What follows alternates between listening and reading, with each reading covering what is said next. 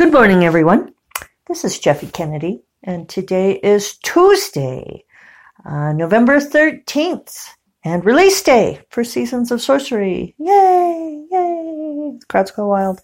I may have been dancing around, singing, Jump on the Line? I guess it's called Jump on the Line. Jump on the line, work your body in time. Oh yeah, I believe you. Conga line around the house with me and the cats. You know, and the cats are really bad at doing conga lines. They're just too iconoclastic. They're good at salsa, though. Very loose.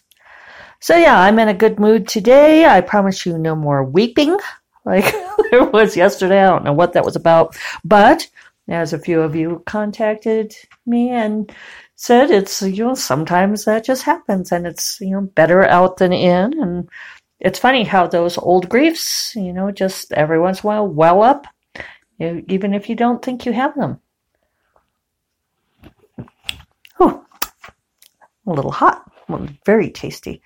But you'd think I would know this or I would remember it because I often write about that sort of thing. And in fact, my story in Seasons of Sorcery, The Dragons of Summer, is very much about when those old griefs come up and well out suddenly and disrupt things. And I'm really happy that you're all liking this story that much. I'm hearing a lot of really great things about it. I think we've got the weeping score on that story, how many times it made you cry. I believe the record so far is 3. I've heard a couple of people say they cried 3 times during the story. So, you have your flame factor, so many flames hot. And then you have your tear factor, how many times you cried. So yeah, I've been busy getting that up and out. There's just a lot of little strings to pull and T's to cross and I's to dot, and a whole lot of it has to do with dealing with computers. Because when you're self-publishing, you're dealing with all of these different retail platforms, and I do pay a formatter who gives me a stack of files. I think I get 6 or 8 different files for the various different retailers. And then sometimes you have 2 per retailer because you have the digital version and the print version. And those have to get uploaded. And, and you have to remember to go to each one. And so yesterday I had tabs open for about 4 or 5 different retailers because you input something and then it has to upload and then it has to review the file and vet it. So, I'll let that one spin and then go fill in the information on the next one. Amusingly enough, or oddly enough, actually frustratingly enough, the print version on Amazon has been giving us fits. And I wasn't exactly sure what the deal was. We had done the pre-order for the digital, not for print, because it doesn't work well. It's dicey and Amazon makes it a pain. So we just don't. We just make the print go live on release day like this. Well, so it's this multi-step process because the formatter has to know, has to have the finished files. We send the finished files to the formatter, and I use Paul at BBE Books Thailand, and he's great. He has a great operation. So we send him the finished files, and then he lets us know how many pages the print version will be. And then I go back to our cover designer, Raven, who is the bomb, and I tell Raven, okay, it's going to be, in this case, 409 pages. And then she finishes formatting the print cover, sends that back to me. I send that, and then I have that ready. And when I go to do the print version on Amazon, I upload the POD, the print-on-demand version of the file to Amazon. And then I also upload the print cover. And then Amazon thinks about it for a while. And they're cute. I mean, because they they show the spinning wheel, and then it says maybe you should go get a cup of coffee or make a sandwich because it's taking a really long freaking time. And so then it finally finishes chewing on it, and then you get the launch the previewer, which you have to approve, and Amazon will flag errors. So it flags these errors, and it kept telling me that my print cover was wrong, that it was not the expected size. And as I mentioned, Raven is the bomb, and she does not make mistakes like that. So, I figure it's me. So I worked at it for a while, and I keep getting it wrong. So finally, I gave up last night, and I emailed her because she is in Europe, and so I knew she was asleep. People have to sleep. I don't understand this. I often feel like Eve Dallas with what is with this time zone thing? So this morning I woke up and Raven's like, that's just weird. And she gave me some things to tweak. So I tried those first thing. I got up and tried those so that it could crunch away while I was running and everything, and still getting the same error. So Raven's like, can you just double check the page count? Because that shouldn't be right. So I open up the POD file, which Amazon accepted that it passed and went through everything. And it's 490 pages, 490, not 409. So I said to Raven, we must have transposed the numbers somewhere along the way because that must be why. And then she says, well, and she had sent me a stretched version of the cover because Amazon kept telling me that they expected, like 12.475 and it was 12.273 or something like this. So she sent me a stretched version, which she wasn't happy about because she felt like, well, it's not going to look right. And she is a perfectionist, which is part of why she's the bomb. So I put in her stretched version that she sent me while I was running, and Amazon passed it. So I said, that's great. And she's like, I don't know. That discrepancy is way too huge. So as I'm doing this, she's looking at it. I sent her the POD file, and I think she's redoing the template to make sure that's correct. So all of this is to explain why the print version is not available yet. And I might have to go back and change it on the other places like Ingram and Barnes & Noble, because I don't know if they just didn't catch it, or it depends on what the problem was. So that's kind of like all of these little moving parts that you have to get right.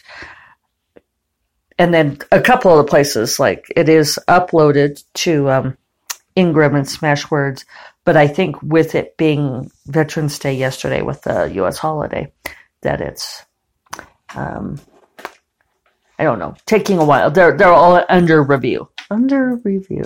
So I'm not sure I believe that human beings really look at those, but who knows? Maybe the AIs get federal holidays too because, they need a break.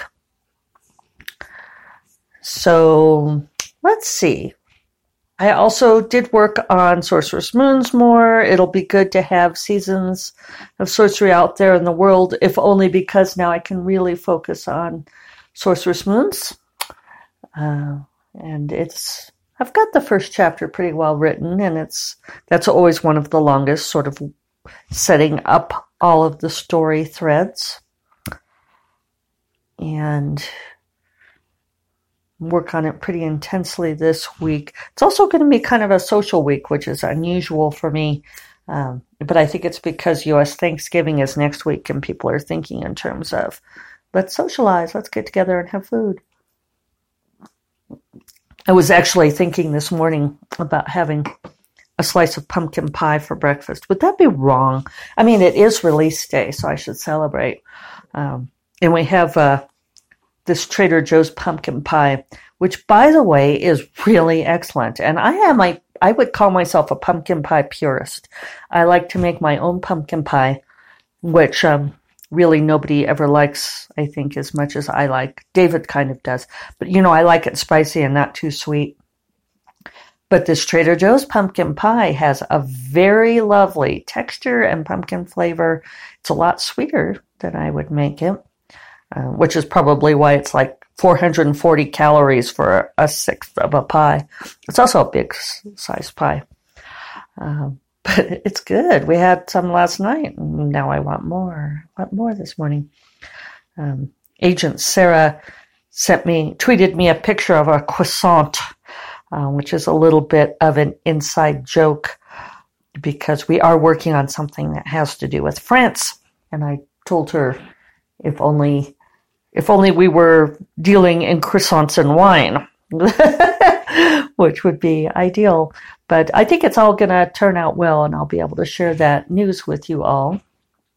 But yeah, seeing her croissant made me, well, so here's the chain of thinking. We also got from Trader Joe's those frozen chocolate croissants. I got those last week over the weekend, and you set them out overnight and they rise and you bake them in the morning. And those were good. Wow, those were delicious. I would totally buy those again. So that was how my thought went as I went. Sarah has a croissant. I want a croissant. I did have Trader Joe's croissants, which I don't any longer. But I do have Trader Joe's pumpkin pie. But I'll probably just have my hemp granola and be a good kitty cat. I don't think it's probably good to start off the day with that much sugar. Probably not that good to have that much sugar regardless, but for some reason, at night it feels less evil. For no good reason. The other thing we did yesterday is we went for a private yoga session. I've been going to this great yoga studio here in Santa Fe called Yoga Source. And my favorite teacher is Melissa Spamer. I don't know if she says Spamer or Spammer. I've never asked. Spamer. But anyway, she's just fantastic. She does a tremendous yin yoga class. She does a tremendous vinyasa class. And David has early onset Parkinson's. And so he deals with a lot of rigidity in his body, losing range of motion, and then the tremor drives him crazy.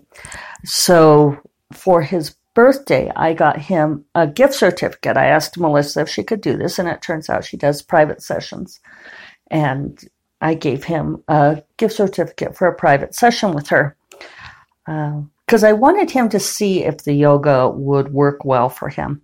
And he really didn't want to come to one of the classes with me because sometimes one of the aspects of Parkinson's is that his energy will just crash.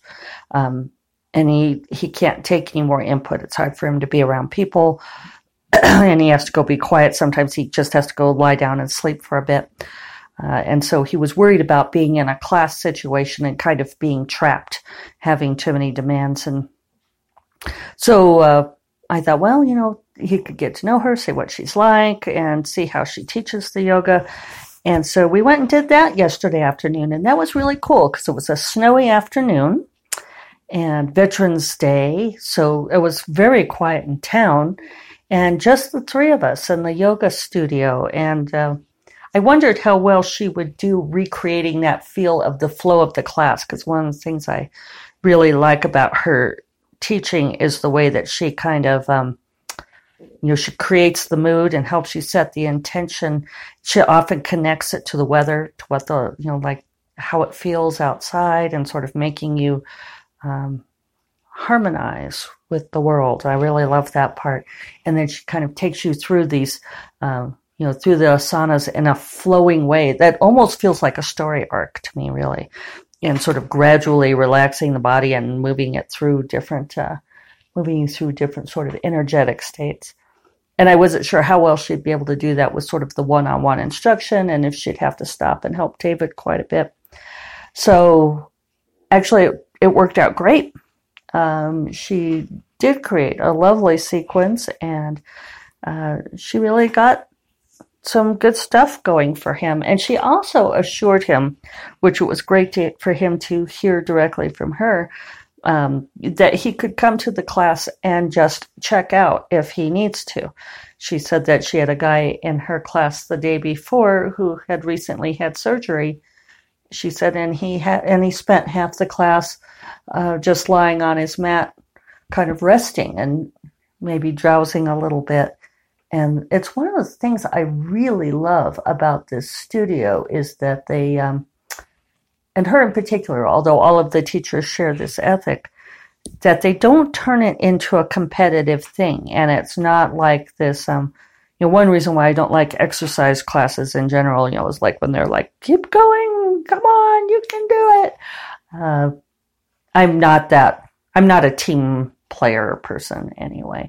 So, and I really don't like someone yelling at me and telling me what I can and can't do. I know a lot of people love this. I know what that's like, inspiring and encourages them to keep going. Not me. So, he responded well to this. You listen to your body and you follow what your body needs to do. And there's no prizes. Nobody gets to win best yoga student or teacher's pet. I have a friend who talks about that her yin yoga class or her other yoga classes, that the ladies in there are so competitive. I was like, how can I be competitive? Your body does what it does. So anyway, I'm really happy that went well. It worked out being a good day for him to do it since, town was really closed down, so he wouldn't have had much driving to do anyway. And we had, kind of a dark and snowy, quiet day, and did the yoga and got the book set up, and now it's out in the world, and we're doing conga lines around the house. The sun is shining. Really pretty snowy. Maybe I'll try to grab a picture of the snow for you guys.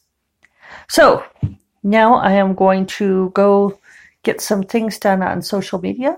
I can see on my screen from here that Raven sent me something else, so we'll see what's happening with that print version. My mom complained the other day that I didn't do a podcast when it was on Friday, and I said, well, that was because I did a blog post, and she said, can't you do both?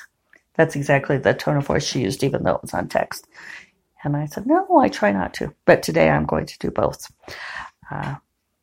It just, setting up the posts and attaching the labels and all of this social media things take a little bit of time, but it's release day. So I hope you all have a wonderful Tuesday. There's a lot of great books out today, besides ours, including Michelle Obama's memoir. My bestie, Michelle, she and I talked about sharing a release day, and we thought that was really cool. We're probably going to meet later for croissants and wine. You like how I tied all those story threads together? So I hope you all have an awesome Tuesday, and thank you for sharing my first cup of coffee with me, and I will almost certainly talk to you tomorrow. Bye-bye.